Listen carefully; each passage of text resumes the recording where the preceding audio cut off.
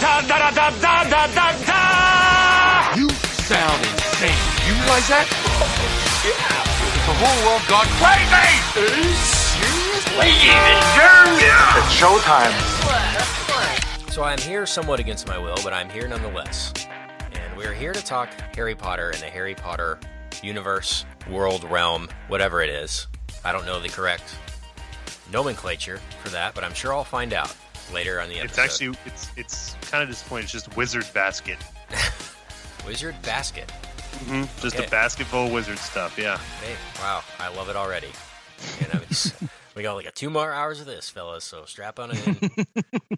Sit down, grab your cup of tea, and just kick back and relax. But it's going to be a good night because this is my first Harry Potter discussion of any kind, and haven't seen the movies. I'm coming in completely cold, voluntarily, just for the listener, to have a different perspective on things, because I'm that dedicated to the Mam Fam that I have put off Harry Potter for them, not for my own self, not for my own selfish reasons. It's for the listener. I've stayed away purposefully. No, actually, just never got around to it. Grew up with Harry Potter in that time. Friends liked it and saw the movies, just never got around to it. Nothing against them. But again, I am coming in cold, and so Brian and Richard will have to school me, so to speak, on that stuff later with our special guest. Hogwarts school. Gryffindor. All right. So we're going to talk that later, and I'm excited. Fantastic Beasts, that is. And Richard has scarves in hand. Mm-hmm. And covered in scarves, head to toe, scarved out. I got my face paint handy. White face paint, that is. And Brian? Yes, and I have my crow on my shoulder, good. ready to go. Cool. Plenty of birdseed. Good. Yep. All right. He's sitting pretty at this point. All right, good. Gabriel gets angry if you don't feed him midway through. And also, I should let you guys know, just so you know, my teeth look terrible for this episode. Just you put on and a few. I smell terrible, so it's perfect. Yeah, but I also have a cologne, so that's good. yeah. I've just been rolling in cologne, like an old hobo sweater, and wine. Just drenched myself in wine. Not good wine, mind you. Okay. Well, before we get to all that, and plenty more, let's talk movie news, rumors, rumblings, fellas. Movie news. Yes! Rumors and rumblings. That's awesome! Let the filibustering begin. I don't think we've, as a 3-part harmony, which is what we are, we're the 3 best friends that anybody could have on the show, talks Rogue One at all. We're about a month away from Rogue One, believe it or not, fellas.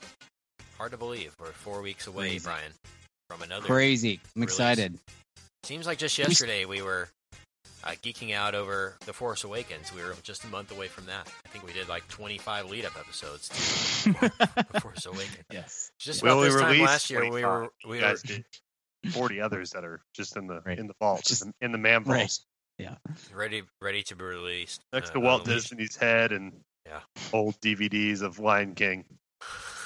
Lion King 2, Simba's Pride, Lion by the King way. Simba's Pride. Yeah. That's the best The one. cherished one, the treasure. I didn't limited see edition. him. I didn't see him being gay as a plot twist, but it worked out. It was a great parade. The parade scene was fantastic. Yeah, I made the Pride thing come full circle Yeah, there. no, Circle of ahead of life, yeah. Great. Ahead of its time. Really. So good. But enough about that. We haven't talked Rogue One in its full capacity. And there's a little bit of they're kind of doing the press rounds, maybe, starting to. They just announced today that it's rated PG-13. So it did get that. It's not PG, it's not R. It is right there in the middle. And they also announced, Kathleen Kennedy did, that it will not have the opening crawl, the traditional Star Wars opening crawl, which is So those will interesting. just be for the episodes. So they're reserving those for the saga films, which is a good choice. I think it's appropriate, so to speak. And considering that this movie is not a John Williams fare either. This is Michael Giacchino, I think, who's done every other movie that John Williams has done, it seems like, or Hans Zimmer or somebody. But it's not him. It's not John Williams. So that in and of itself will be very different in the Star Wars universe as far as how we perceive Star Wars and how we've come to know and love it over the years. So, having said that, how do we feel a month out, Brian? Any feelings change? Any kind of hunches as to what it could be about or anything like that? No, I mean, I think the buzz is gotten good. I mean, it went through that weird phase earlier this year where people were kind of down on it just based on somewhat unfounded rumors and whatnot. I feel pretty confident that it is going to be a very good film. It's not going to make Force Awakens money. That is something that people need to get in their brains right now if they haven't already. If it makes half that'll be good. Yeah, honestly. I saw today that it was tracking for like 130 million opening weekend, whereas, gosh, Force Awakens was like 220 or 250. I mean, it was the biggest opening weekend ever. So it's not going to do that kind of money, and I'm ready for the articles that are going to be like, oh, is Rogue One a flop? No, it's not a flop. It's just not, not every movie can make $3 billion. Is Rogue One a flop? So I think if you temper your expectations, at least from a financial standpoint, I expect the movie is going to be very good at this point. And I'm every little piece of, trailer or little information that we pick up here and there, it all makes me more excited. And you can definitely accuse me of being biased and being an easy mark for Star Wars, but I also did live through 3 terrible prequels. So I'm pretty attuned to to the bad news. You know what I mean? Like the things that come up, they're like, oh no, that sounds terrible. And that has not been the case to this point. Yeah, I got a feeling it's going to be the sci-fi Magnificent Seven, kind of the Dirty Dozen, so to speak, of sci-fi. Yeah. And we'll kind of see how it all comes together. We know the plot. We know the ending, really, because we know A New Hope. We know that the Death Star does get built and gets destroyed eventually by Skywalker. But I've heard of him. Luke Skywalker, by the way. Oh, okay. Oh, yeah. That cleared up? Okay. Okay,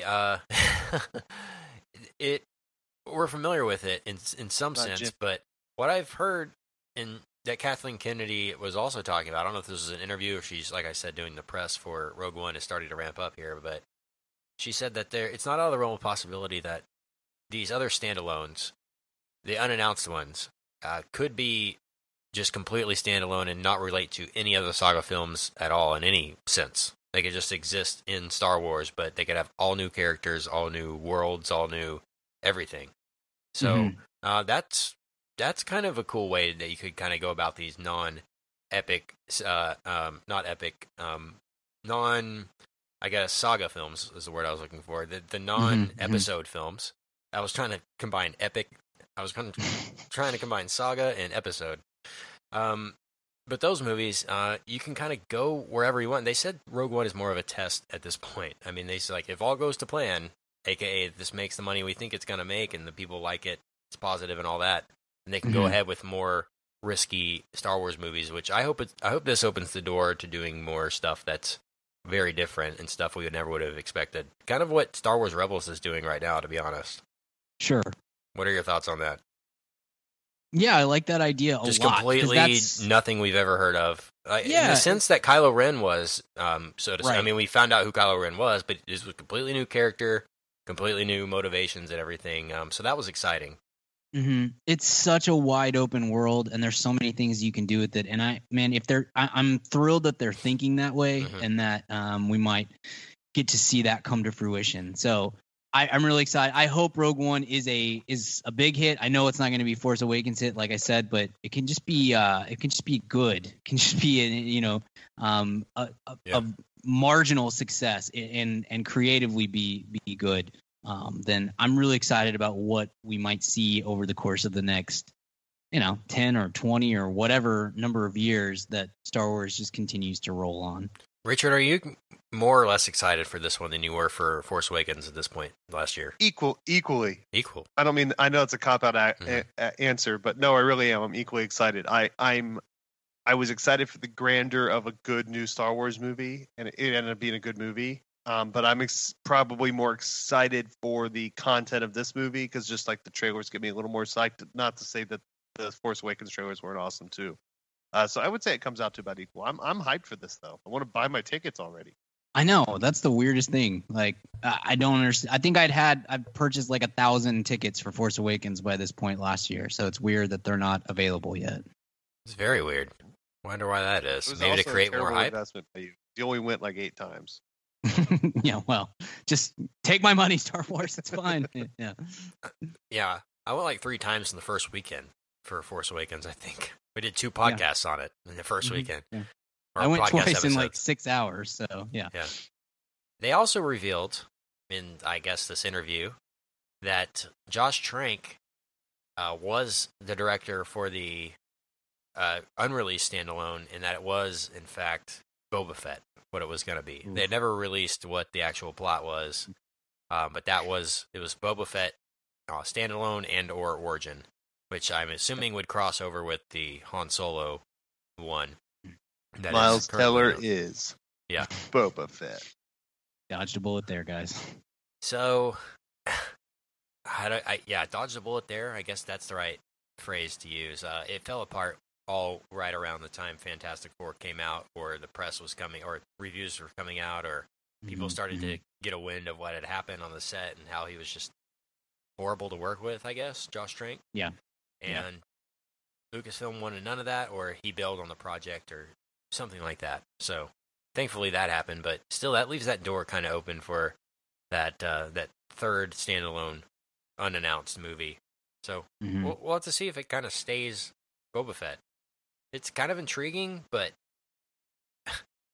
I just went on the record saying I want to see something completely new and different and characters we've never heard of. So I think Boba Fett would kind of be a step, not backwards, but sideways at this point, I guess. Sure. So yeah, I mean, we know we're getting Han Solo, and then there's been the Obi-Wan project has been rumored for a long time, and Boba Fett too. I think you kind of have to do a Boba Fett one. I think you can just work because Boba Fett not into doing Han it Solo, is though. saying, nah, we don't want $1 billion, because people love Boba Fett. So I think that's kind of got to be done. I guess my hope is that once they get a couple of these under their belts, then they feel comfortable doing something that is a little bit more detached and you can just kind of do fun stuff, and just, if it doesn't work, okay, and if it doesn't tie in, great, but it just kind of exists within the entire universe, and that's my dream, because I want to see those movies just as much as I would, I'm going to be super pumped for any of these movies that come out, but that's the sort of thing that gets me excited as far as just like a huge Star Wars nerd. There's so much to do, and that would be cool to see those things come through. So the only other news bit regarding Star Wars goes is, I guess, Game of Thrones is Khaleesi. Daenerys or Emilia Clarke is going to be in the Han Solo movie in some unannounced role. Probably a character we don't know, Chewbacca. I'm assuming. No, she's playing Chewbacca. Well, that is Lady terribly Chewbacca. misogynistic of you. No, I'm kidding. I like her a lot as an actress. I'm yeah. excited for that. She hasn't really done much outside of Game of Thrones, to be honest. I mean, She at did least on the big screen. she did that one movie. Oh gosh, I'm trying to remember what it was. I'll get there. Hold on. She had that That narrows it down. that Nicholas Sparksy kind of movie earlier this year. I can't remember what that's called. She was Stand in by that Me. There's like 25 of yeah, those a year. something like that. She was in the Terminator movie, and that was pretty rough all around. But you certainly can't blame that on her. So No, it was Genesis. Oh, Genesis, gosh, there you go. Forgot that was a thing until just now. There are so many movies that I've just erased from my mind. I've told my mind to erase them immediately after that we talk about them for 2 hours or whatever it is, and I'm just like, it's like taking a final in college. You cram for 4 hours, you take the final, and you're like, I never want to hear those words again in my life. I don't care, That's how I felt with that one. But she'll be in there nonetheless, and I have enjoyed her work in Game of Thrones, and I'm sure she'll be a good addition to the cast. So we'll have to keep our ears peeled for some rumblings on what character she will be playing. But as far as blockbusters are concerned, this is a good segue, because AMC Theaters is getting a little, I don't know if greedy or smart. I don't know how we're gonna fall on this, but they've decided or they've brainstormed about or rumored about actually charging more money at the theater for blockbuster movies, for the big tentpole films, for the Captain Americas, for the Star Warses, for the Ghostbusters. No, I'm just kidding. That one, hopefully not ever again. But I mean, they basically the number one movie of the weekend, they're going to charge more for, or whatever's forecasted to be that. For example, you could pay $5 to go see Hell or High Water, or you can pay $12 to go see, I guess, Rogue One. So that opens up a different kind of window for smaller movies and it opens kind of an exclusive window for, I guess, the tentpole films, or maybe it kind of lessens the market as far as that is concerned. So, what are your thoughts on? Is it a positive or a negative, Richard? I don't know. Yeah, I'm with you. I'm torn. I think it's definitely, in a purely capitalistic way, smart. I think it's a smart move because you're going to sell those tickets anyway, so you might as well make extra revenue on them. But like, part of me wants. I wish it was like inverted morally. Like, I wish that so that the kind of mediocre budget films could make more. Make a bigger cut. Make a bigger cut, but yeah, no, gosh, it's going to throw off the rankings even further as we pump up inflation on ticket prices even more. But I get it. Look, I mean, they have shareholders. Their job is to make as much money for those shareholders as possible. So I understand. Yeah, Brian. Yeah, I'm interested to see what happens. In some ways, I kind of hope it does happen, just so it could serve as a test case for how do we do movies in the next 10, 15, 20 years? How does that work at the theater? And in some ways, it makes sense. Like, I can't blame any theater chain for thinking this is a smart way to go, just because, I mean, if you said it just right, Kent. You can charge whatever you want pretty much for Rogue One, and people are going to go see it. So why not charge a little bit more? I guess my hope would be that if you do open that door to charge a little bit more, that hopefully that opens a path for more movies like Hell or High Water, or even more movies like Arrival to get a longer theater run, or be in more screens and stuff like that, which is my ultimate goal, to have more movies that are budgeted somewhere between 10 and $40 million. A, get greenlit and sent to theaters, and B, get into more than 8 theaters and in the entire country. That's so I can see a path how, I guess, if they're charging more, it means more revenue, and B, it probably means you have a few, like one less screen dedicated to a huge movie, because you have to assume that possibly the number of ticket sales are going to be a little bit lower, and you just make it up with the extra money. And maybe that means, I don't know, La La Land gets a screen instead of Rogue One or something like that, and that makes me excited. Yeah, I'm still waiting for the whole day and day release for, as far as on demand is concerned. Absolutely, they do it in some capacity for some independent, like Miramax will do it, the Weinsteins will do it sometimes. They'll release their movies on iTunes the same day as if they do limited release. For example, if they do the whole Dallas, LA, New York, and Chicago are the only markets showing the movie, they'll put it on iTunes. So anyone who's not in those markets can see the movie. You'll pay more. You'll pay $14.99 or $19.99 to buy it or rent it or whatever it costs early or the same time as the theater. But again, you do get to see it. So here's a question, and I've heard this talked about. They were talking about this a couple of years ago, and it really hasn't come to fruition, really, as far as the industry is concerned. What about paying $40 to see Rogue One the night it comes out, if you on demand? Brian, would you do that in your house? Like, if you could get it on iTunes the 18th, and you could watch it on your own home theater.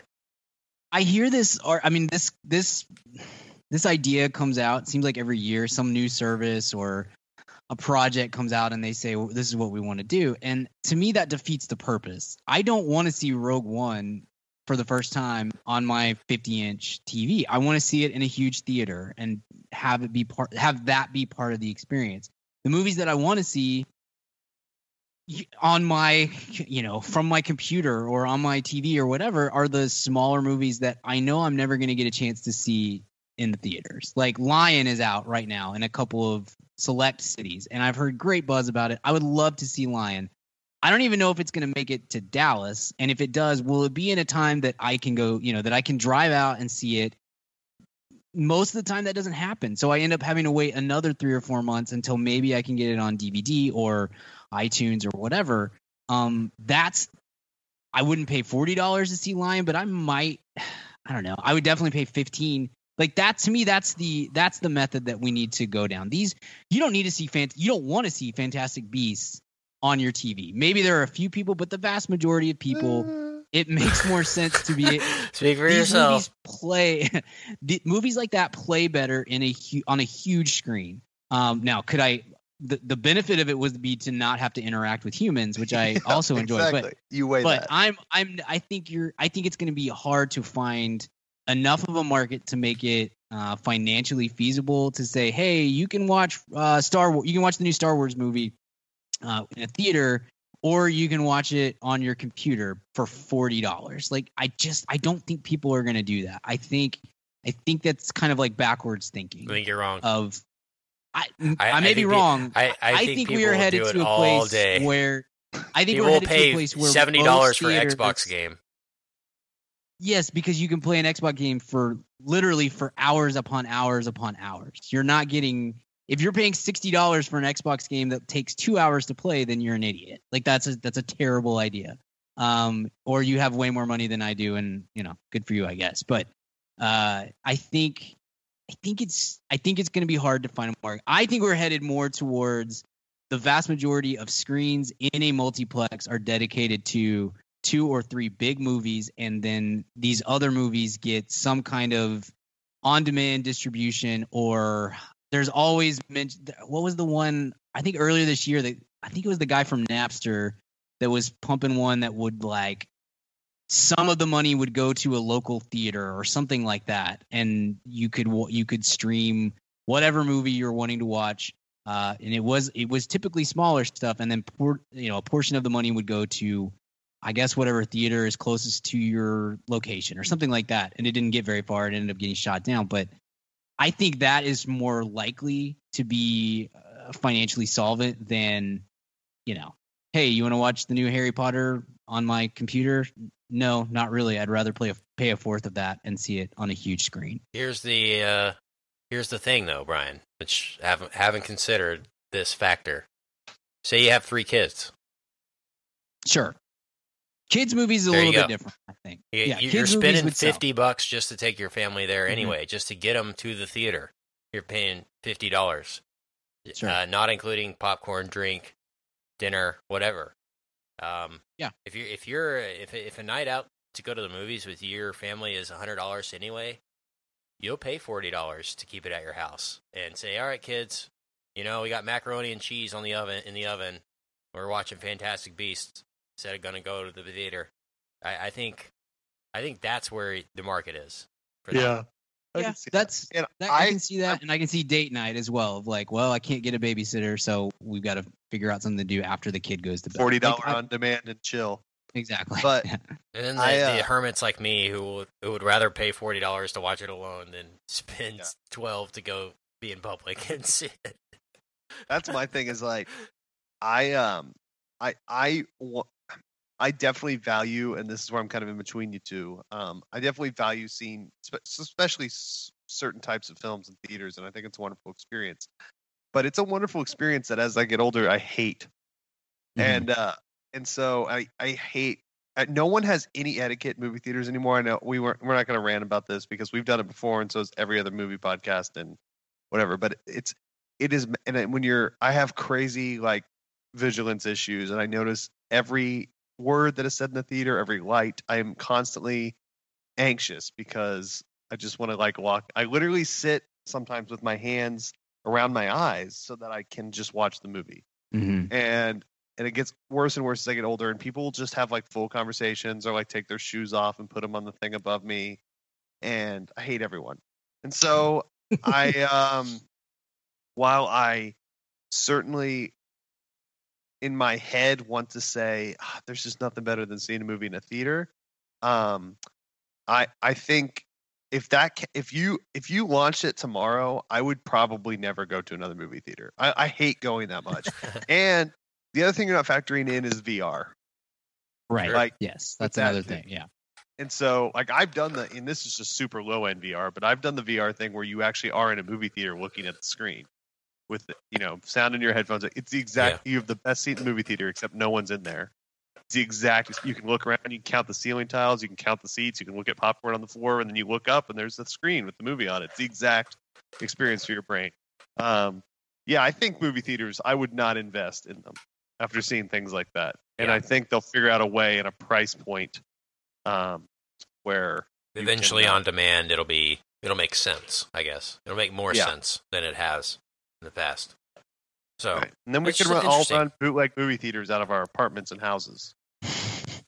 Or we buy, we rent the movie for 12 hours and then see if we can work in 6 screenings. Right. We run it's like Uber for movies. Exactly. That's what I was gonna say. Cool. Well, I mean, good discussion, I guess. It's not really there yet, but I think definitely we've already experienced it with 3D and the fact that you pay more just to see a 3D. You're paying $15 as opposed to $10 just to see a movie in 3D instead. So I guess we're kind of used to that already. It's just we're used to paying a flat rate for movies. But here's a question, side note kind of question, and we can kind of wrap up movie news with this. And do you think more people would go to the movies if it was cheaper? If the MPAA was like, all right, guys, we're going to make a law that says the max you can charge for a movie ticket is $5 in the U.S. Do you think more or less people would go? Would that encourage people to actually go if it was $5? Yeah, I think people. I don't know that it would be like a groundswell of like a Freakonomics episode. yeah, but sure. Like you mentioned families earlier.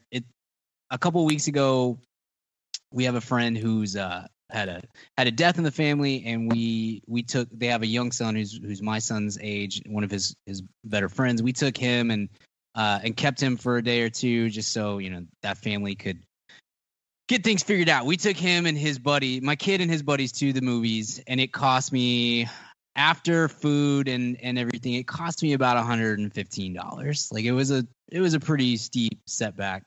So like and I know, I have families at work who will, a few years ago, I took a bunch of families to the movies as like an end of the year celebration thing. And I had families that come up to me and say, literally, like, we have never been to the movies before as a family because it's just too freaking expensive. So like, there's a huge family market out there, that could absolutely benefit from, $5 tickets and hope maybe cheaper concessions and all that good stuff. So yes, I think more people would go. Would the money even out? I don't know about that. Ticket sales skyrocket, but the ticket is being sold for a half, sometimes a third of what it is right now. I don't know. I don't know if that evens out or not. What are your thoughts, Richard? Economics major? No, you're English major, but it starts with an E. It's one of those E's, yeah. Liberal arts and the E. No, I actually have some economics coursework in my past few of those, past the freshman classes. It's interesting. It's always the opposite of what you think. That there's the psychological point of, well, if you lower the cost of tickets, people don't think of it as much of an event, as a fun event thing, and they do something else. Because sometimes there is a intrinsic want in our brains to spend money, and sometimes when you lower the price, people don't. You know what I mean? But I think I would love there to be we have kind of the dollar tier of theaters. Yeah. And right. We have like the expensive $12 tier. I'd love for there to be like a middle tier where maybe it comes out 2 weeks after the major release instead of 2 months, like the dollar theater. Yeah. And that would be like, this is the family theater. Sure. And it's $5. Interesting. So let's just kind of as a society do this, unless it's a kids movie. Kids movies are different, but like, hey, it's going to be $11. We're going to serve, beer and wine and, the kind of the Alamo Drafthouse bit. And it's going to, and then we're going to have the movie on first day it's released. And then 2 weeks later, hey, it's going to be $5.50. Bring whoever. We won't even dim the theater. You can talk. You can play with Legos, whatever. And, this is for less serious, more passive movie watchers. And then the dollar theater is for old people with nothing to do on a Tuesday. But I would like to see something like that. That would be interesting to me. Yeah, but what if it's more the mentality of the say the CC's Pizza or the $1 hot dog night, where it's $1. I'm going to buy 10 hot dogs, even though you would never ever buy 10 hot dogs if they were normally priced. Is it that sense where, all right, everybody, come on, we're all going to the movies. It's on me tonight, that kind of thing, and it's just like rush to the dollar theater. I mean, I know they have later release, but I mean, it's not like on 50-cent Tuesday. It's not in my like household, when it was dollar theater, we would go. We would definitely wait for movies. I mean, people go, but it's not like there's dollar theaters opening up on every corner and lines like the Apple Store on 50-cent Tuesdays. Yeah, like it. But if it was Rogue One and they were showing it for $1, would it be though? For sure. And if it was $5, I think those theaters would do more. But like you said, Ken, if you pay $40 to watch it at home, would you pay $15 to watch it in a smaller theater with like people that have, are wearing muzzles and have their shoes on? I would. Yeah, definitely. Don't you mean muggles? This is a Harry Potter show. And check your cell phone in the locker outside the theater. Yeah. There used to be the Grapevine Mills AMC, when they went to those they went to dine-in theaters, but then they also, I can't remember what it's called, cinema suites, maybe something like that. That's like hardcore. These these seats are huge, and they have all these perks that come with it. When they first opened that theater, and there's several others across the country, when they opened that set of theaters, it was a different experience because it was more expensive, and that was like the very beginning of reserved seats and stuff. And so your average moviegoer was balking at that price. I'm not going to go pay $15 or $16 to sit in that seat. I'm just going to go see it at, like Fossil Creek 11 or something, and it'll be fine. And there was there's a honeymoon period where that's where my wife and I went pretty much every time we saw a movie together, because nobody talked, nobody was on their cell phone. It just had almost like a different clientele in a way.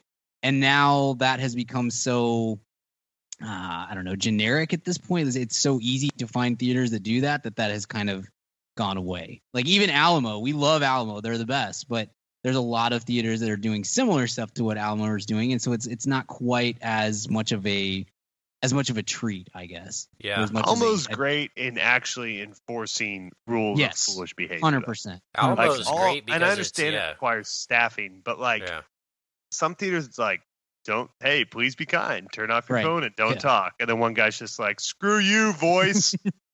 I'm on Twitter right now, and it's like, can someone please come in so I don't have to have a confrontation with this guy, because now this movie's ruined for me. Mm-hmm. Mm-hmm. Yeah, Alamo is great because it has really good food. Sure. It has such good, and the pre-show and the whole atmosphere, that's the best. But what I've said before, and I've said multiple times on the show, and I don't want to go on a tangent here because we need to wrap up and get to Fantastic Beasts, but I don't like to dine in theater because everyone's talking the whole time. Same. It's too bright. I don't like a bright theater, and I don't like, I'm going to need a refill on my Mr. Pibb. Large Mr. Can I get a carrot cake? Always Mr. Pibb. It's always Mr. Pibb when you go to this bit, and I love it. And there's people always ordering and complaining about their chicken fingers and stuff. No. Yeah. I don't want waiters coming in and out, and I don't like the whole shuffling. Same. I want to watch and watch in silence and peace. If I do, that's what I wish being Alamo at home is so attractive to me. Totally. Yeah, I get that. I wish Alamo had 2 screens that weren't dine-in. They were just complete, but they enforced all the rules and did all the Alamo stuff. But you just had to order your food outside, or you can't bring food into this, whatever, something. Because I'm the same way. I get tired of the waiters and waitresses, and they do. At Alamo, they do it 1,000 times better than any other dine-in theater, but you still have somebody crawling behind you or in front of you 20 times. Can I get just a little more ranch? I just need more ranch. Bring me 3 cookies, please. Yeah. That's always the go-to. Always get the cookies at Alamo. Side note. Oh, yeah. Life cookies, bro. Incredible. All right. So let's take a break. Let's welcome our guest and talk Harry Potter stuff. Hey, Ma'am Fam, question for you. Do you own a small business, or are you a boss? Are you looking to hire awesome people, but you just can't find somebody to fill that role? Well, let me tell you about ZipRecruiter.com. With ZipRecruiter, you can post your job to 100+ job sites, all with one click. In fact, over 80% of jobs posted on ZipRecruiter get a qualified candidate in just 24 hours. Find out today why ZipRecruiter has been used by businesses of all sizes to find the most qualified job candidates with immediate results. That's why ZipRecruiter is different. Unlike other job sites, ZipRecruiter doesn't depend on candidates finding you. It finds them. Right now, you can post your jobs for free on ZipRecruiter by going to ziprecruiter.com/mad. That's ziprecruiter.com/mad. One more time, try it for free. Go to ziprecruiter.com/mad. Thanks to ZipRecruiter for supporting this episode of the Mad About Movies podcast. Hey, what's up, ma'am fam? Kent here. And yes, if you're hearing from me, you know it's time to talk about Blue Apron. If you haven't tried out Blue Apron by now, what the heck are you even doing? Blue Apron is the #1 fresh ingredient and recipe delivery service in the country. They deliver fresh meals straight to your door. All the food is fresh, it's sourced from local farms, and there's no wasted ingredients. I've been a Blue Apron subscriber for a long time now, and they have still, to this day, never let me down. There's tons of variety. Some featured upcoming meals include summer vegetable and egg paninis, soy glazed pork and rice cakes, skillet vegetable chili with cheddar drop biscuits, holy crap, and garlic butter shrimp and corn with green bean salad. So take it from me. Try out Blue Apron now. Go to blueapron.com/mad. That's blueapron.com/mad. Get 3 meals on us for free. Nothing goes better with a movie than dinner. So check out Blue Apron, blueapron.com/mad. Blue Apron, a better way to cook. Guys. Okay. So we are joined by our special friend, Patrick Sansbury, tonight. And it's been a long time coming, Patrick. Finally, welcome to the show. It's good to have you. It's good to be here. Thank you. It's good. So tell us how you're here tonight. It's an interesting story, I guess. Definitely an interesting story. At the time, my girlfriend, now wife, she... Hey, congratulations. Oh, appreciate it. She knew that I was a big fan. I've been a big fan probably a couple years now. And then once we started dating, I would, I guess, make her listen with me. It was more along the lines of I would play it either in the car or at home. And no, it's making. Yeah, she just kind of put up with it. And then she started to get into it once she kind of like picked up on y'all's humor. And so she's into it, and then she knew I was a big fan. And then for a present, she didn't even tell me. She just did it and told me afterwards that she donated the money for me to come on the show. And yeah, and then we were talking about movies that I'd want to come on for, and this was definitely the one I'd want to. Awesome. That's awesome. That's a great story. And I'm glad you wifed her up because she definitely worth wifing. But that's really cool, and thanks for being here, and thanks for listening to the show all those years, and thanks for being a part of the conversation. Now, for real, welcome aboard, and Fantastic Beasts. Why was this one that you had circled? And before we do that, I do have 2 things to ask you, and that is, 1, have you seen Now You See Me? Oh, I have. I've seen both of them. Oh, congratulations. You're still here. You're still with us. You made it, man. Yeah, you're good. Anything in life that life like throws at you. If I can make it through those movies, I can make it through any movie. Yep, exactly. Make it through anything, let alone any movie. Yeah. Anything. So that's good. I've got a tip for you, Patrick. You have to watch them again. Press your nose to the screen. I've only watched them one time, but Okay. I did watch, YouTube did that, Everything Wrong With, and I felt like I watched the movie all over again. Everything Wrong With Now You See Me? That's a good, that's a recommend. Yeah, it was 2 hours long. Yeah. Mm-hmm. It was one of the longest ones I've seen. It was absolutely hilarious. It's like 95 things or something that they point out. That's great. It was ridiculous. Okay, so that's cool. And one last question is, have you seen MacGruber? I have. I was watched it when I was on SNL, then I saw the movie, and I listened to that podcast. Actually, my favorite podcast of y'all's is definitely the Draft Day one. I was going to ask Draft Day, but I figured I'd ask MacGruber. But so I'm a big sports fan. I unfortunately did. I'm a big sports fan, and I guess I used to be a Kevin Costner fan. But that movie was it was brutal. And then just listening to y'all rip into it was just I was dying. It was hilarious. That's funny. That's great. Draft Day certified fresh on Rotten Tomatoes. Yeah. Side note. So sports fan, UA, obviously Cowboys fan, right? I mean, who has right? Panthers fan. I'm from South Carolina. Keep pounding, right? Hashtag keep pounding. We're gonna get there. You are. You did get there. We will see how that goes, but we appreciate you joining us, and Fantastic Beasts again. And I'm assuming you're a big Harry Potter fan then, if you decided for this one to be the one. I am. Big Harry Potter fan. Read all the books, saw the movies when they came out. And, so I was really excited once, the announcement came out that they were going to do this movie. Went from 1 movie to 3 movies, 5 movies, or however many they decided to make. And, this was definitely the one for me. And I'm definitely glad I went and saw it and get a chance to come on and talk about it. Yeah. Back me up. I mean, kind of give me some background on this, guys. So was this a short story? Was this kind of a side story to Harry Potter that they spun off into a movie? Was this like, okay, no, I'm not going to write any more books, but I want to do more movies, so I'm just going to write movies now? J.K. Rowling, like, what's the background of Fantastic Beasts? It's kind of a culmination of all that you just said. In the 3rd movie and in the book, she references it. There's a book that Harry Potter and his classmates have to purchase for class called Fantastic Beasts and Where to Find Them. And so that's pretty much that's all it is in the original canon of books or movies. So this is kind of just after she got done writing Harry Potter, she wrote several short stories and little books and things like that. Just are kind of have nothing to do with Harry Potter. Casual Vacancy, isn't that like Showtime series or something? Yes, but that's not connected in any way, shape, or form that we know of. It could turn out to be that the Casual Vacancy is actually some sort of wizard organization. I don't know, but as far as I know, that's not connected. But there's like series of shorter books that are just kind of like within the world of Harry Potter without actually being attached to Harry Potter, and so that's how this one. Like 50 Shades of Grey is one. Right. Yeah. Actually, any book you can think of, surprisingly, is attached to Harry Potter in some way or another. George Takei's autobiography. Yep. There's a lot of stuff. Yep. Textbooks, old textbooks. Ecclesiastes. Yeah. That's funny.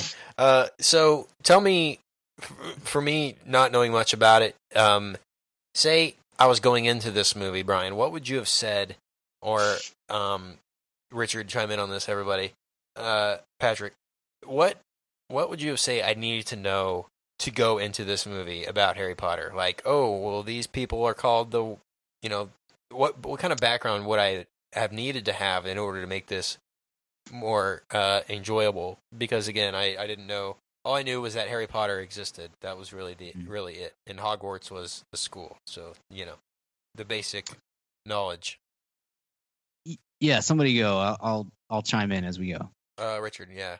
Yeah, I mean, my knowledge of HP, I'm going to throw to Patrick here in a second because we all want to hear his thoughts on this the most. But of this universe is I've seen all the movies. I haven't read the books, so I'm like kind of the in between Brian and Kent on this.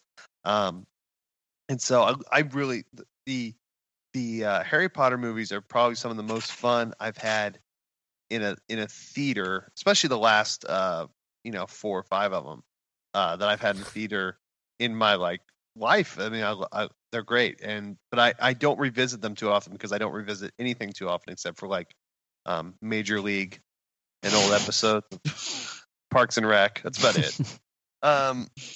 So when it gets down to the minutia, I was aware of this kind of story. I love I was really pumped the more I read about it as we came out, the time that it took place in, because I think the Harry Potter, what it doesn't get enough credit for, and I understand why, because it's so far it's been such a small story, or at least in terms of who it's focused on.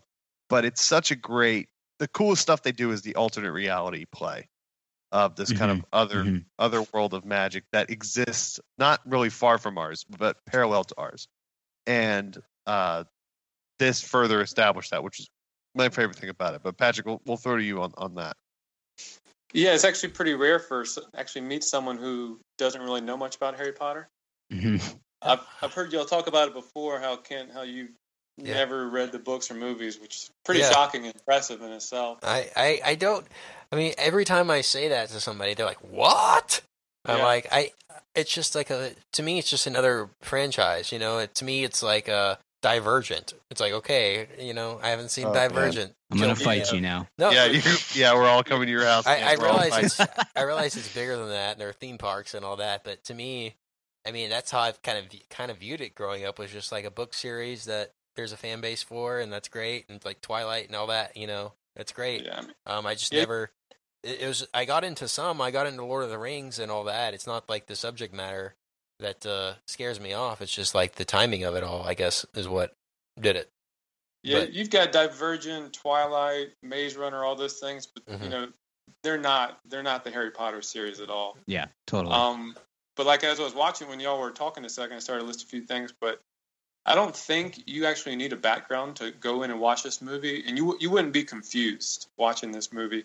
Huh. They bring up a couple of terms. They talk about Hogwarts and Muggles and Dumbledore, but they explain it as if. And I think that's probably what the producers were trying to do was, if you had someone come off the street that had never seen Harry Potter, you could all walk. seven of you, all seven of you in the yeah. world. Yeah. You could come off, watch these movies, and pick up pretty quick, and dive into the world. Yeah. Let's get into general thoughts right now. Before we dive too deep into this, general thoughts for me. This was fine. Perfectly enjoyable family film, I thought.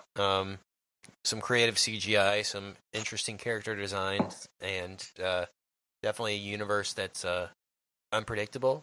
You don't know when somebody's going to take off a mask, so to speak, and be somebody completely else. You don't know.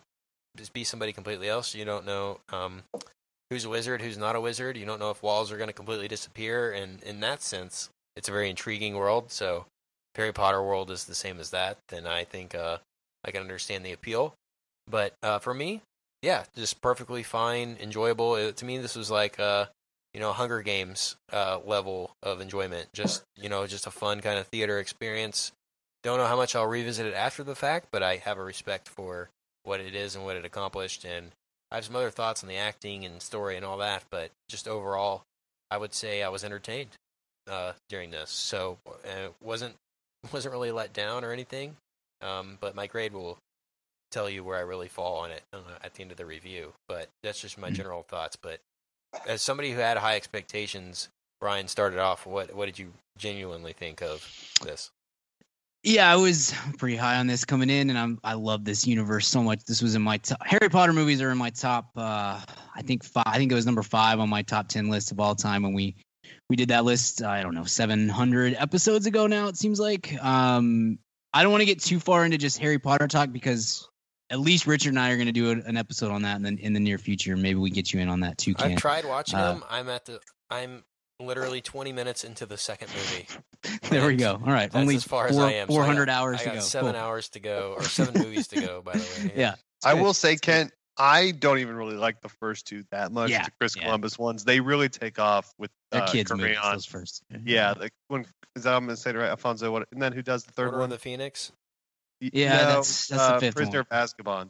Yeah. Azkaban. Okay, They're all Azkaban, but the it's same to me. what's Whatever. his name? Cuarón? Goblet of Fire, whatever. Alfonso Cuarón. Yeah, Yeah. there you go. Cuarón, there you Yeah. go. Now I'm a pro. There you go. That one takes it in a whole nother Like, direction. oh, that's Yeah. and that was the first one I saw, and I was like, Okay. "Whoa, they're awesome." And then I went back and watched the first two. Was like, "Well, these are not that great. They're just Mhm, okay." mhm. And then Yeah. everyone from them then out blew my Yeah. mind. Totally. So my expectation, I tried to temper because like you just said, Richard, the Harry Potter franchise doesn't start out all that well, movies or books. The first 2 books are kind of, they're okay. They're enjoyable, but they're not anything. If they stopped after 2, they would not have, 1% of the cultural sway that they do now. So I was like, look, they've got to lay a foundation. That's always an expectation. But in the same time, Force Awakens has kind of ruined movies for us in a way because that was such a high degree of difficulty, and they pulled it off so well. And so you kind of have in the back of your head of like, well, but Force Awakens did this, so it could maybe potentially be. I tempered it as much as I could. I will not say that I was disappointed with this movie. It for me is going to be, if I compare it to the 8 Harry Potter or 7 plus Harry Potter movies, it would be pretty low on that spectrum. It doesn't have the same level of crispness, and I think that's a big part of what makes Harry Potter tick. Is there's no sloppiness whatsoever. Everything makes sense. Everything is so incredibly well thought out from start to finish. Book 1 to book 7, movie 1 to movie 8. That's kind of lacking, and I think the characters are a lot more bland than I was expecting. And that's another part of Harry Potter that I've always loved, is the richness of every character, whether they are the star or they're 15th down the line. You have a real sense of like who these people are and what their goals are, what their lot in life is, et cetera, et cetera. And that, I think, is somewhat missing from this one. It looks great. I think it's more than anything else, I think it's a very good foundation for 4 more plus movies to come. And I think I will enjoy it more on second or third viewing or whatever. For my first viewing, I kind of kept jumping back and forth between trying to watch it with no expectation and just completely fresh eyes, and drifting into like almost subconscious comparison to what I really love about the Harry Potter movies and that whole universe. And so it's kind of an odd experience in the theater, that I think it's a perfectly fine movie, and I wish that it was more than that, I guess. Yeah, Richard Barton. I was having a sneeze attack, so I opted to remove the microphone from the scene of the crime.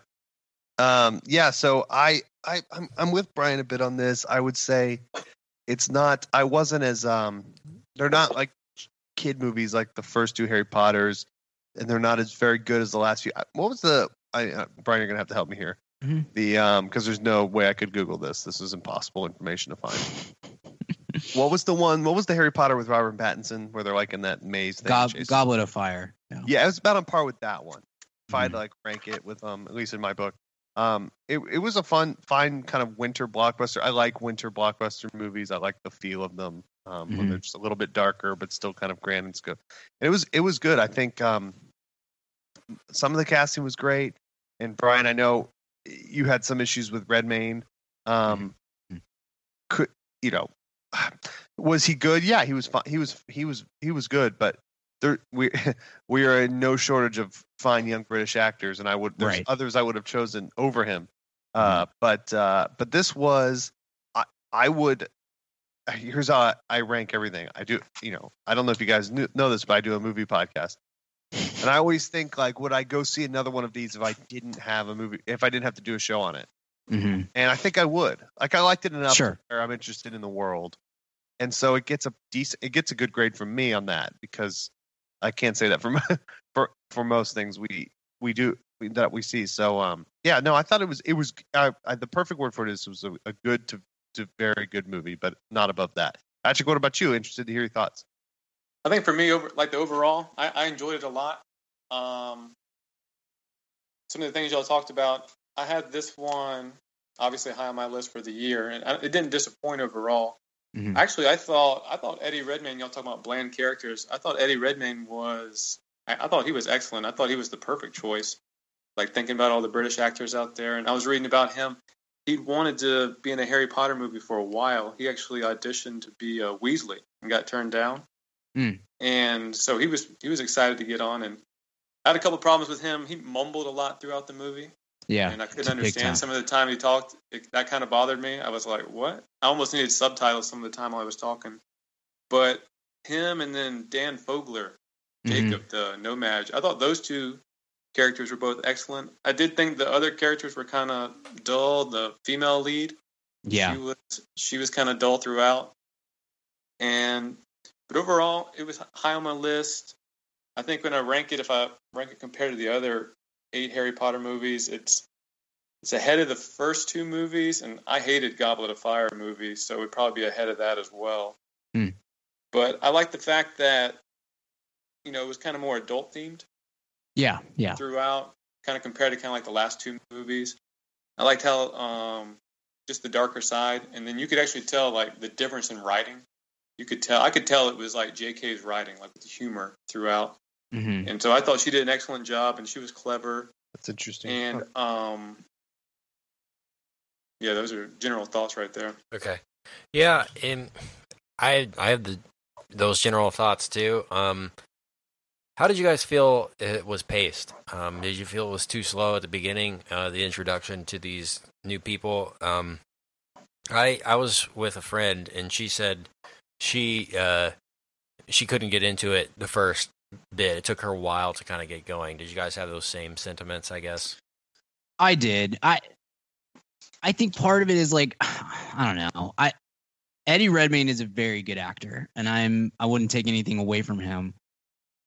I think part of his thing, and I guess what bothers me with him is I feel like so much of what he does, whether it's this movie or Theory of Everything or Danish Girl or whatever else he's in, so much of what he does is based on his charm. And I just don't find him charming. It doesn't mean that I don't think he's good or talented or whatever, but something about him just doesn't work for me as a lead. I enjoy him when he is the supporting actor. He's great in like Les Mis, stuff like that. I mean, I think he's a very, very, I think he's a guy who could win multiple supporting actor Oscars.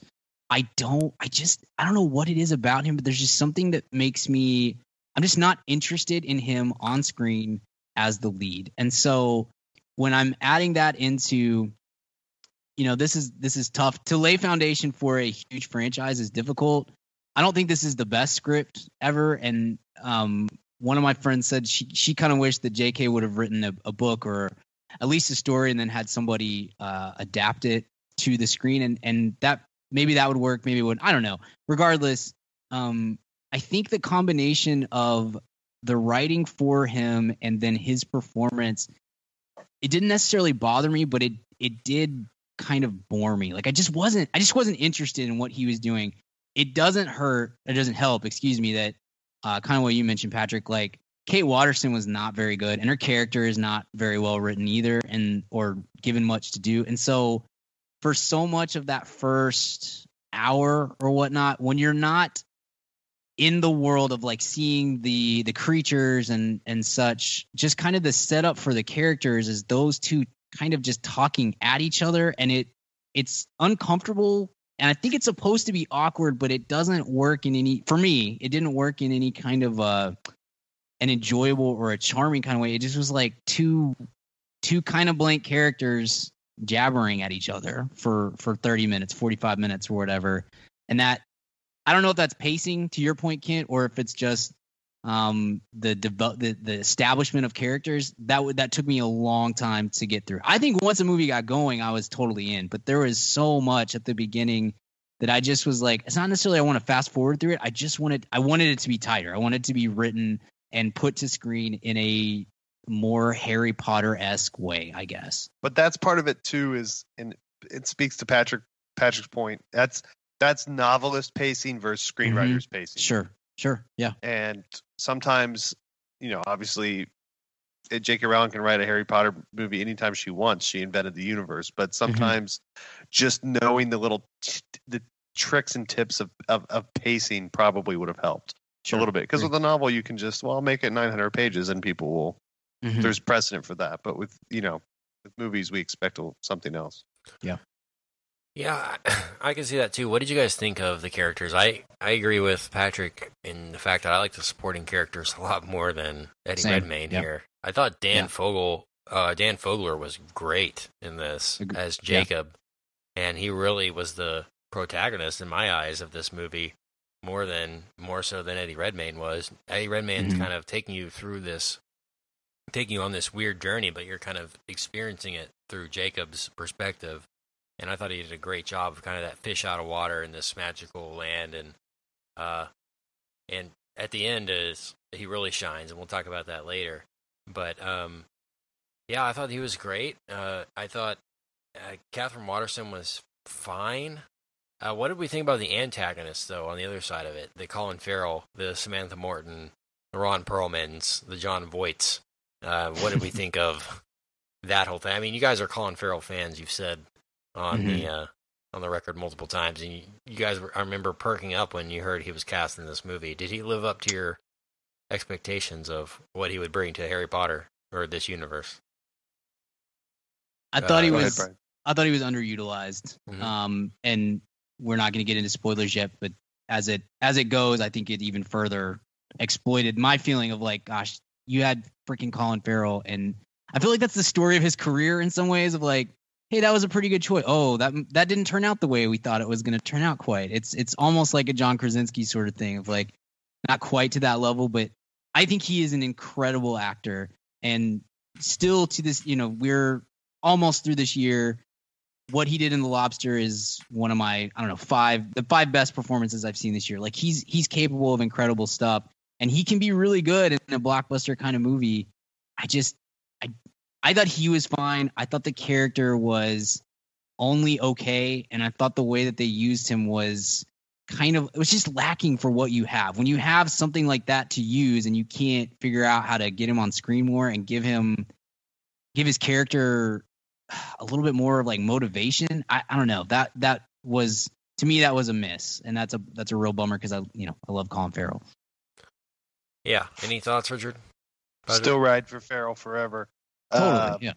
But yeah, no, it was fine, and we'll get into momentarily the most disappointing part of Farrell's turn. But Patrick, what do you think? I'm a big Colin Farrell fan. I thought, Colin Farrell, you either get like The Lobster, which is like all-time great performance. Mm-hmm. He wasn't that, but he wasn't like Bullseye when he was in Daredevil. He wasn't like that bad. Coked up Colin Farrell. That was a great era. But I thought he was, I don't know, there's some irony there about a British actor in a British movie playing an American. I was like, okay. Yeah. Sure. But, he was fine. He didn't really, I didn't feel like it was Colin Farrell. It could have been any villain. I was just like, he was fine. I want to say one thing about, y'all talked about pacing. I talked about it with my wife, and we both agreed the movie took off when he finally went into the suitcase. Oh, yeah. Yes. 100%. That was the other previous 34 or 5 minutes was pretty boring, but it was good. But yeah, with Colin Farrell, I thought he was fine. The president, she was fine. But my favorite was Jacob. I thought he was actually kind of like almost like the main character, even though they tried to make him like a minor character. Yeah. But I kind of felt like he was the main guy, and I think he stole the show. Yeah, him and Queenie were easily the best, at least character-wise, were the best parts of the movie. I really enjoyed them on screen much more so than I enjoyed Redmayne and Watterson. One of my favorite sequence of the film was when they go over to Queenie's apartment for the first time. She's making the strudel or whatever it is, and she's just kind of showcasing the magic to him, who has never really seen it before, and they're just kind of things are happening around the apartment that are magical. That's what I kind of, I guess I can see the appeal in Harry Potter as far as that goes. It's just like I mentioned before, the unpredictableness of the world is what we really like. But speaking of plot, what did you guys think of the plot? Did it measure up to what you thought it would be? Was it more by the books than you thought? Kind of break it down, Brian or Richard or whoever. This plot. Yeah. How this relates to everything.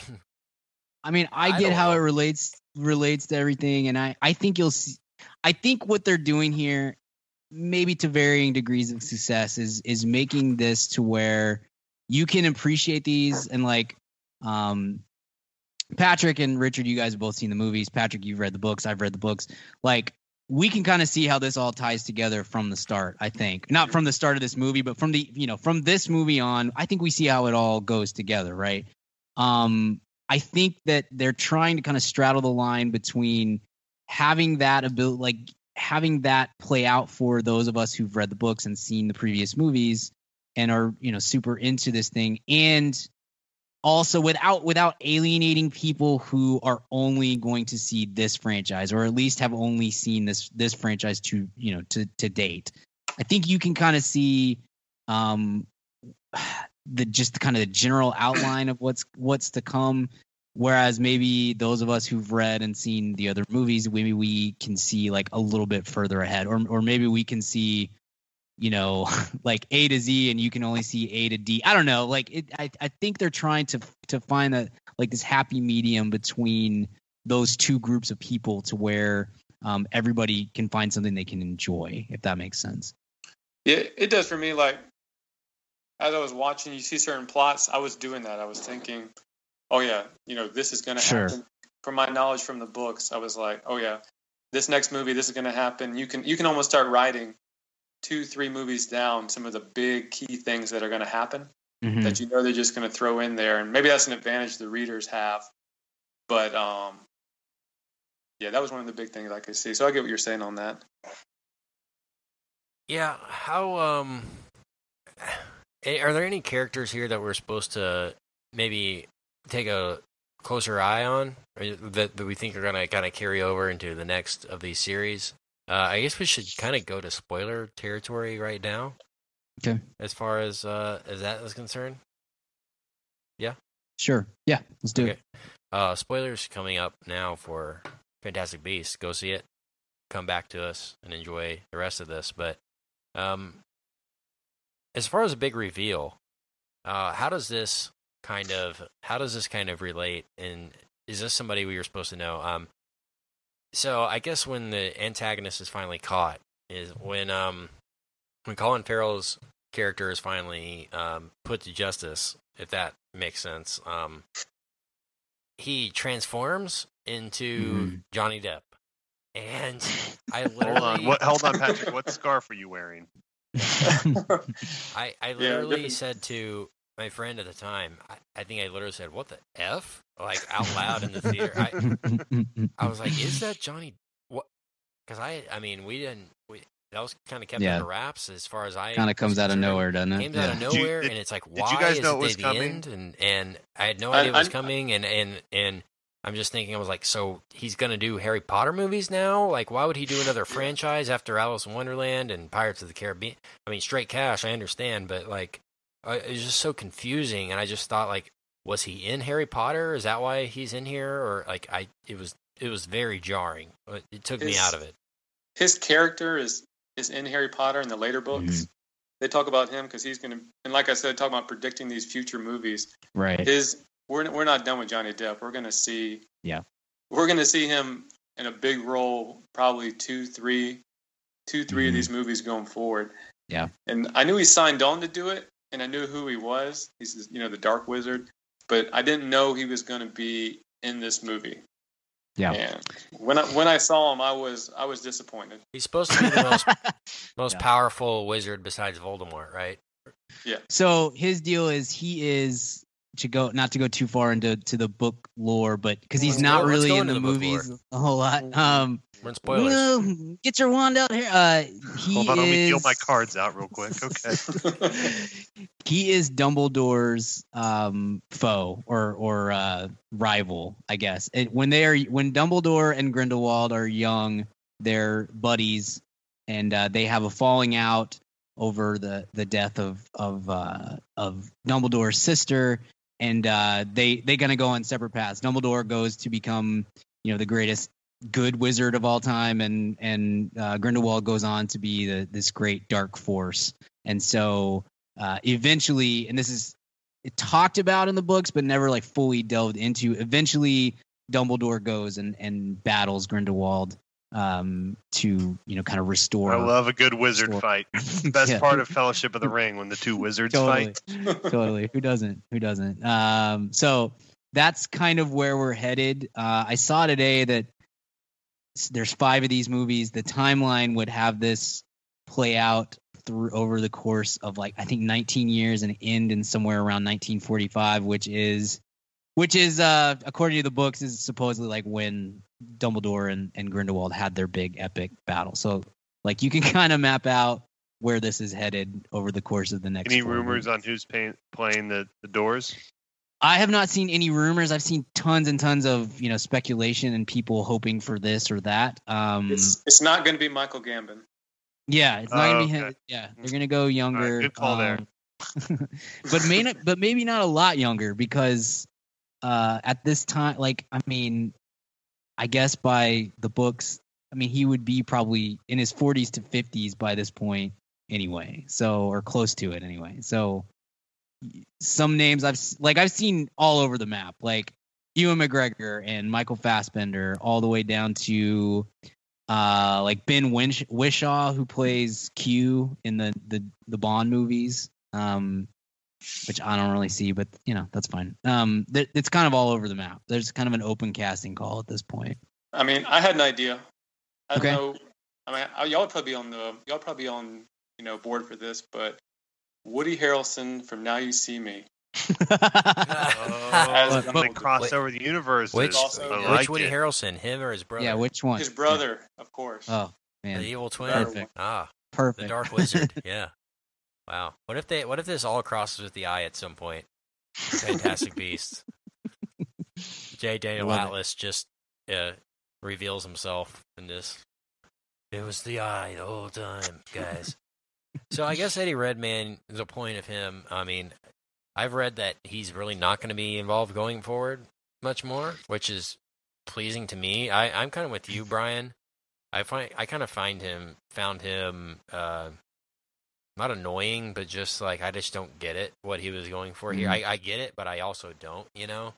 You get what he's going I for, get but what he's going for. It just doesn't work for me. Exactly. At all. That's what I said coming out. Like I get what he's going for, but it doesn't hit. He's going for it the doesn't kind work. of introverted, fumbling, bumbling Yes. kind of. Yes. It doesn't work. I mean, it felt like Andrew Garfield trying to be Peter Parker and like stutter and like I was just like I get it, but I don't at the same time. And I to me, agree. it kind of felt Jupiter Ascending-ish. I mean, not near to the extent that Redmayne was in that, So, but I mean, The like bold statement. just I don't know. kind of Is- like you're okay. This is what I'm gonna do, and I'm gonna do Yeah. it the whole movie. Sorry if you don't like it. That kind of deal. Whatever. Now Go ahead, this is Richard. Depp's same character from Mordecai, right? So how is he going to work? Yes. He did have white face paint on, though. Did you notice? Of course. Of course. Immediately That you was- notice yeah. it. That's like He slaps movie that on number from the 12, trailer. Yeah, that he has done Gotta that be- in. Gotta have it. You think maybe like in the Gets high late, off the fumes. yeah, maybe in like the late '90s, he bought the world's entire supply of white face paint, and that's just Which how is- he gets points on the back end. Essentially, like he just doubles down on like, well, gotta have face maybe paint. You're he's gonna have to got buy the- it from me. Maybe he's got stocks. He may have shares of like the white face paint company, Yeah, all of them. and Yeah. he's just making basically Just doubling up on his movie money. company. Yeah. Yeah. Yeah. He might be a genius. Yeah, Maybe. when Dark Shadows 2 comes out, he's going to be laughing all the way to the bank. That one blows up all the hot topics. Yeah. They're going to be begging for that The face paint.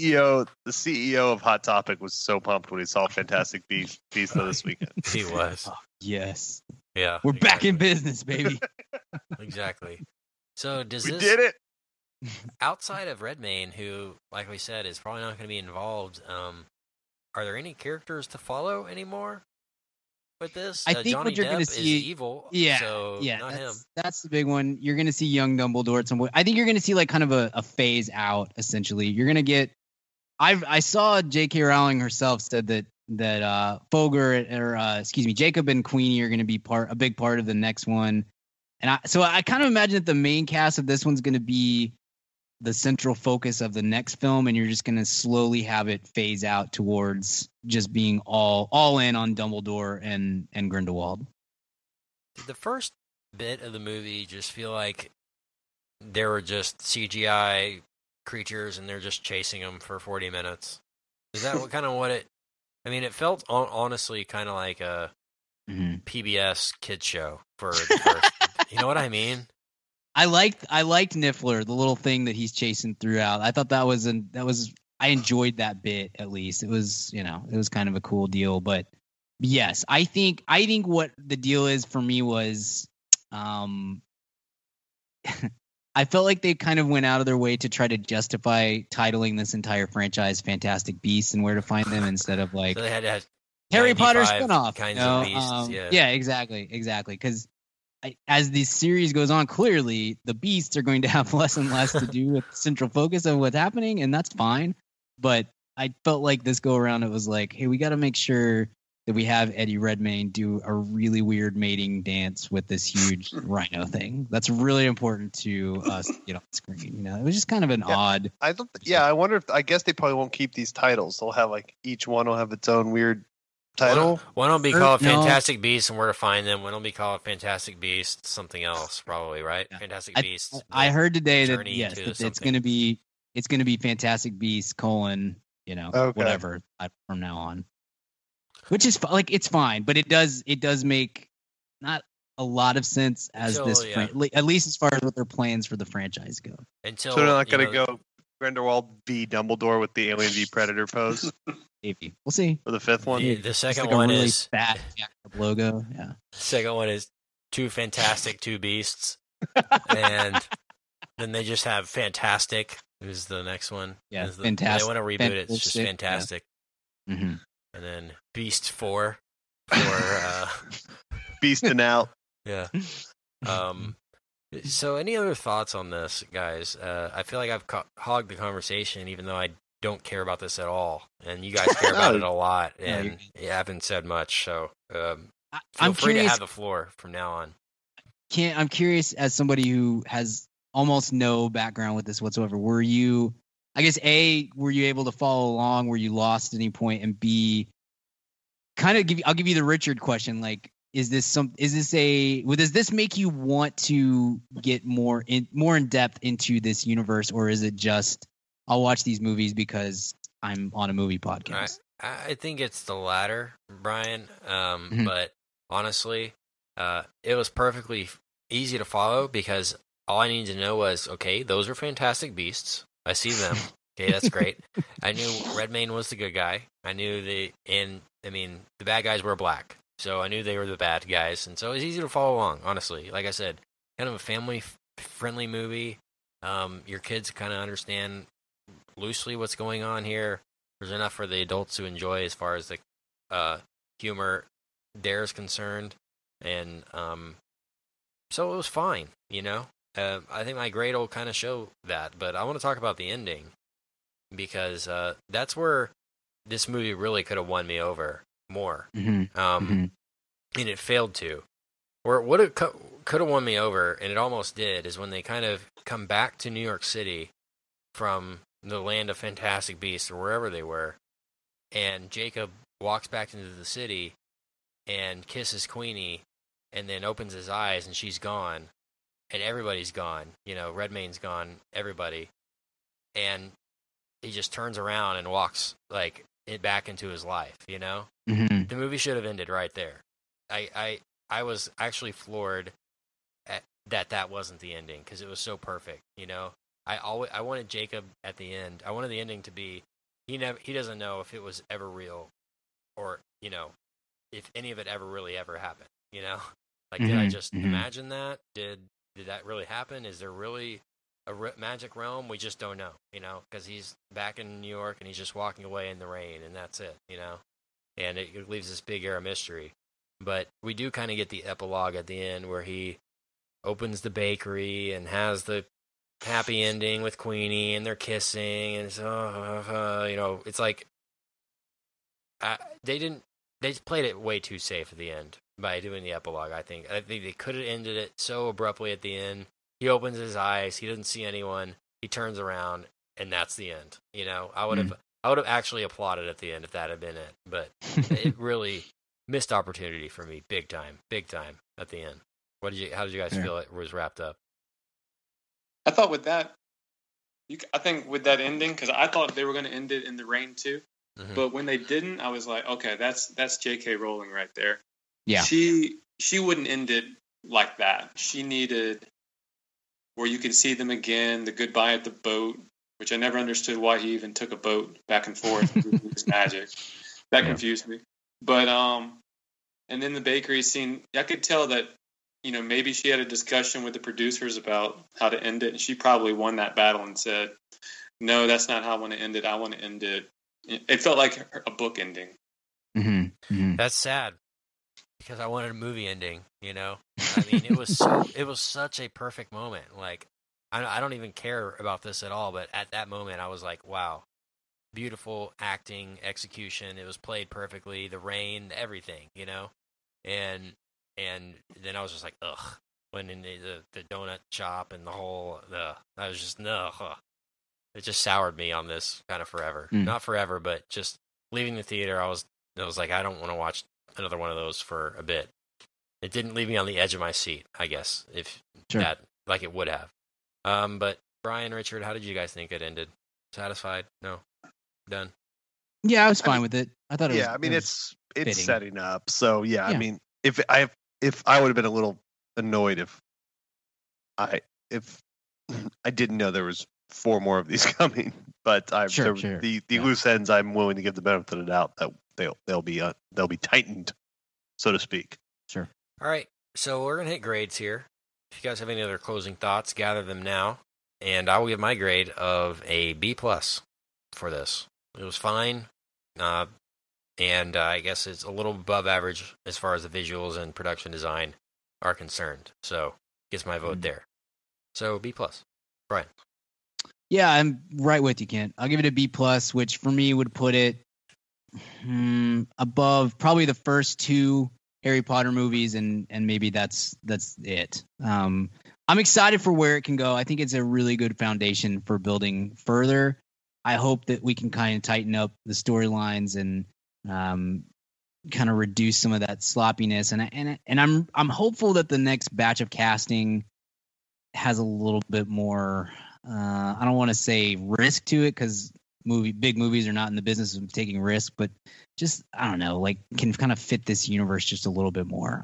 I'd like to see that moving forward, because Eddie Redmayne and Johnny Depp and Kate Watterson, that really doesn't do it for me on that front. And that's coming from, a world where the 47th person in a Harry Potter movie is an incredible actor, a stage actor that can just act circles around almost everybody. And so I would like to see kind of a return to that sort of thing. But I'll go B+.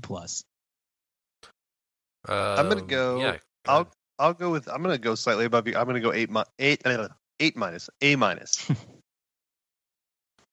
Patrick. I'm also going to go A-, and Boom! I knew I liked you. I had it at an A, but I'm gonna lie. Johnny Depp, he took it down to an A-. And like, just funny. When they cast him, they're like, and we got Johnny Depp, and then all of us were like, ugh, Johnny Depp, really? Yeah. Yeah. And again, I mean, I was the minority in my theater, because when he came on the screen, I rolled my eyes, but then other people were clapping. I was like, oh my goodness. Yeah, the peeps still love the Jay Dizzle. Yeah, so I'm a little nervous going forward about him, but when it came to the way forward, it looks like they're going to do 1 movie every 2 years. Yeah. So I'm excited what they're going to do with it, and see what happens with Eddie Redmayne, Dumbledore, Grindelwald, all those people. I think just the biggest question I got right now is, like y'all talked about earlier, was what are they going to be called? And, yeah, sure. And like how long does Redmayne stay with it? Mm-hmm. Yeah, all stuff to ponder. And it made cash though. We'll find out. 226 mil so far. Wow. Get that money. Yeah, it made over 100 domestically, right? Yeah, it made it's made 81 so far, 145 foreign. But this will pay for more Zack Snyder superhero movies, so that's good. Can't wait. Yeah. Thanks, Keep Warner us on Brothers. the air for years. So. The one thing Warner has going for him, I guess. I know. Is these? Yeah, they crush these, and then they can't. They literally can't can't do DC anything together at all. We'll see.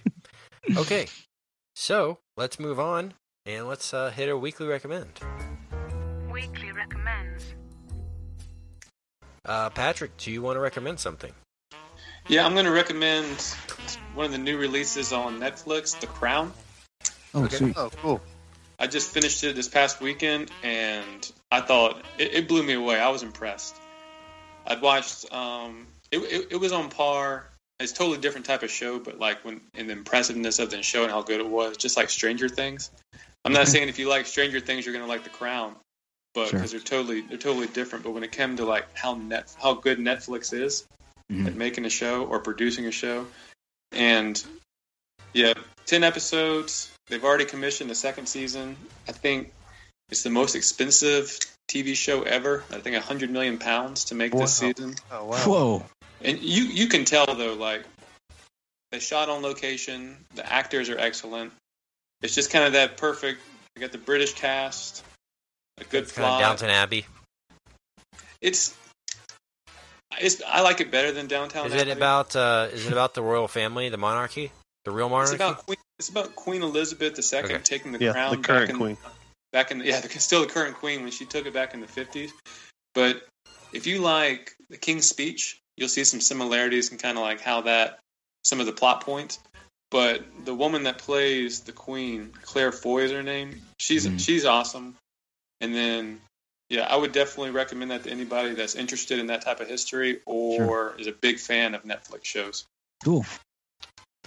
Awesome. Cool. Good recommend. My wife's been wanting to watch Yeah, that. it sounds like so- I said. It sounds like a one I would watch if I was married, but I'm not sure I'll get. Brian's to it. wife wants to watch it, which means Brian will get to it sometime in the Next 2024. Yeah. Yeah. Definitely. Cool. This one has Lithgow in it though, so that's a plus. I love That is a John plus. Lithgow. American Treasure nominee, John Lithgow, future definitely. American Treasure. Go ahead, Brian. Though, do you recommend? I'm gonna recommend a movie, and I'm gonna keep it short because I think we may end up doing an episode at some point. I saw Moonlight yesterday. Brian, I hate you. It's gonna be. Oh, is that gonna be yours? We can co-do it. We can We'll co-recommend. Brian and I both recommend co-recommend it. New Look Life. at that. That's some teamwork right there. Maybe since co-sponsoring this, recommend Richard. Maybe you can help me pronounce Ali's first name because I can't. I don't know how to do it. Is it Marshala? Yeah, I Is think that's what I would say. So it has Okay. to be right. If you don't know what Moonlight is, it's kind of difficult to explain. You should just, I don't know, Google it or IMDb it and just kind of, it's the sort of movie where really not a whole lot happens. It's just a kid's life told in 3 pieces, 3 acts. It's almost like a 3-act play that just kind of delves into a short period of his life at, I would guess, 8 years old and 16 years old, and then maybe again at 24 years old. It's incredibly powerful and well written and well directed. All of the people who play the main character are very good. It is a showcase for Mahershala Ali, who we've seen he's a in great like actor. Hunger Games and Cards. House House Cards. Luke Cage. He's outstanding. He's having a moment, I think, right now. Like I think we're about to see some serious stuff come his way. He's only in the first act of the movie, and it's incredible. I mean, it really might be the best performance that I've seen this year. He's unbelievable. So I loved it. I think we may be talking about doing an episode on it in the near future. But man, it was extremely powerful. Richard, you got anything to add to that? No, you've done a great job. I co-signed this recommend. Kent, what is your weekly recommend? No, it's yours, Richard. I just said no. I was doing. That's not a recommend. You got co-sign and have it be a recommend. Well, I mean, it's a great movie. Co-signed. I All right, that's mine. well, I said it earlier. I'm co-signing y'all's co-sign, so that's my recommend for the week. All right, Moonlight, good deal. Go see it. No, I'm just kidding. I'm going to recommend a documentary. It's called Supersonic, and it's about the band Oasis, and it's a guy that did the Amy documentary that won Best Documentary last year, I believe, at the Oscars, the Amy Winehouse movie. It's that same vein, but it's about kind of the Gallagher brothers and how they formed the band and how their relationship obviously grew apart over the years, and it's very well done. And if you like music docs, check it out, and it's got a lot to offer. So Supersonic, I think it was in theaters for a while, but I bought it on iTunes, and I think you can do that now as well. Worth checking out if you like music. So Supersonic documentary, check it out. Check out Moonlight. Check out Patrick's The Crown as well on Netflix if you like that kind of stuff. So, Patrick, thanks for joining us tonight. It's been a pleasure and an honor. And I'll say it now, our next Harry Potter episode or Fantastic Beasts, you're always welcome back, or anytime you want for that matter. So thanks for coming. I appreciate it. Thanks for having me on, and I definitely appreciate what y'all do with the podcast, and I try and listen to as many episodes as I can. And I saw y'all just dropped the throwback to That Thing You Do. We did indeed. Yeah. That surprised me, but I'll be listening to that soon. It surprised me. Yeah, no, it surprised us too. It just happened. Often the best things in life are surprises. But We got into some guy's van and we came out with that podcast episode. We don't know what happened. Yeah. Some guy in a really nice trailer offered to sign us to a contract. So Give me a pen. Side note, signing, you're signing, we're all signing. Side note, not recommend, but what do we think of David Blaine? Like his whole thing. Did you watch it? No, I've seen parts of it. I mean, I've seen bits from his new show or segments from it. I've seen all his stuff in the past. Saw him on Fallon, and he, I don't know. He's just so he's like he might be Satan, you know. He might be a demon. Like I don't know how. Like, he did a thing with Margot Robbie where he literally guessed like a word that she was thinking and like wrote it on her hand or whatever. Like of all the words in the world, like he just wrote it down, and she was like, he was like, "What word were you thinking?" And she said it, and it was just written on. It's like, what? There's no way to know any. You know what I mean? She started crying. She's like, it's so weird. You know, I don't know. Just my whole deal is all magic that's not Harry Potter magic. I'm out. I don't get it. I don't understand. I thought we were past this as a society, and then David Blaine's got a huge special on NBC. I don't understand. I don't get it. I'm out. I feel the same way, but just with Lance. I'm one thing. I just love Lance Burton. Have you seen the thing? I think it's on Netflix. He did a special a couple years ago. It's called Real or Magic, I think, on Netflix. And he did a thing where he picked like a card or whatever, and he's in Harrison Ford's house, and the card was like in an orange, like in his fruit basket, you know, like inside the actual peel of the orange and stuff. And Harrison Ford literally was like, "Get the hell out of my house right now!" like get out. Get off my plane. Yeah, basically. It's just like what, how, and the what. You know, it's just a side. It just Netflix got me thinking about that, and David Blaine, just crazy stuff. Side recommend. Blaine talk. Just Blaine. I'm sure there are Blaine casts happening right now. Yeah, they rival our Angel cast. Yeah, our live Angel cast. Chris, nothing but Chris. KRISS cast. Chris cast with 2 Ks. We were mad when we did our Chris Angel pod because for a while we got grouped in with all those Angels, the CW series pod. Sorry, no. Chris Angel is a C. I don't want the Chris Angel naturalists to be emailing me. It's Chris CRISS Angel, by the way. Like a gentleman. So, Patrick, thanks again. Where can we find you online? I don't really do much online. I mean, I've got a Facebook page, but that's about it. Patrick. Yeah. We'll all find you. We'll the whole group of us Patrick. will find you. Yeah, we'll Search for Patrick and we'll track you down. Pick a Patrick, friend him on Facebook. There you go. All right. Thanks. Brian, where can we find you? You can find me on the Twitter at bgill12. You can find my writing at madaboutmoviespodcast.com and the Mad About Movies podcast newsletter. New issue coming in a very short amount of time, Richard. We got to start planning already. Check that out. Richard, where can we find you? You can find me on Twitter at Richard Barton. You can find me in hiding, so I don't have to write that newsletter. And it's going to be fun. I've got some good holiday plans for you. Kent, where can I find you? Find me on the Twitter at Kent Garrison, and find us online, madaboutmoviespodcast.com. Find our show on iTunes, Mad About Movies. Hit subscribe. Leave us 5 stars if you like what you hear. That helps grow the show. Leave them reviews. The reviews and the stars and stuff, they help us more than you understand. They do. Non-podcasting peeps, so leave those. And again, hit subscribe. We have new episodes a week. We do throwback episodes on old movies. We like to talk TV. We like to talk the new stuff. Oscar season's coming up. We're going to be here for it all. But until then, until next time, we'll see you at the cinema. Bye-bye.